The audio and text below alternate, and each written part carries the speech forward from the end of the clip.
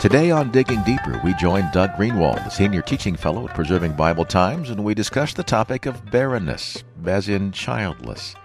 Now, Doug, Sarah was barren, Elizabeth was barren. That was a really big deal, wasn't it? Jim, it's huge. As Zechariah and Elizabeth ended their wedding festivities, I'm sure many attending would have wondered just how many priestly sons would be born to this couple. Of course there will be a family. Then Luke surprises everyone in verses 6 and 7 in chapter 1 when he informs us. Both of them were upright in the sight of God, observing all the commandments and regulations blamelessly.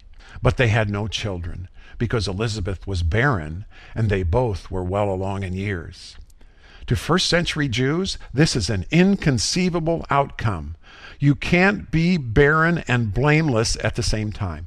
God just doesn't bless people that way. Everybody knows that. Or do they? Over the decades, Elizabeth's growing sense of rejection and humiliation made for a deep sense of shame, which she acknowledges in Luke's text.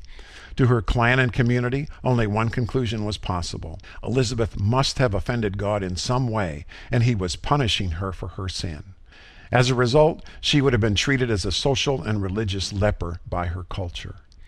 Reinforcing this dogmatic perspective was the teaching of some of the rabbis, who held that if you were barren, we know God doesn't like you. We'll deal with more of this in our upcoming Advent series, but for now it suffices to say that this word barren comes with a whole host of contextual implications. And Doug, once again, we learned about understanding a concept or a word in context. Thank you very much. To learn more, try a visit to the website, preservingbibletimes.org. And be sure to listen next time to Digging Deeper.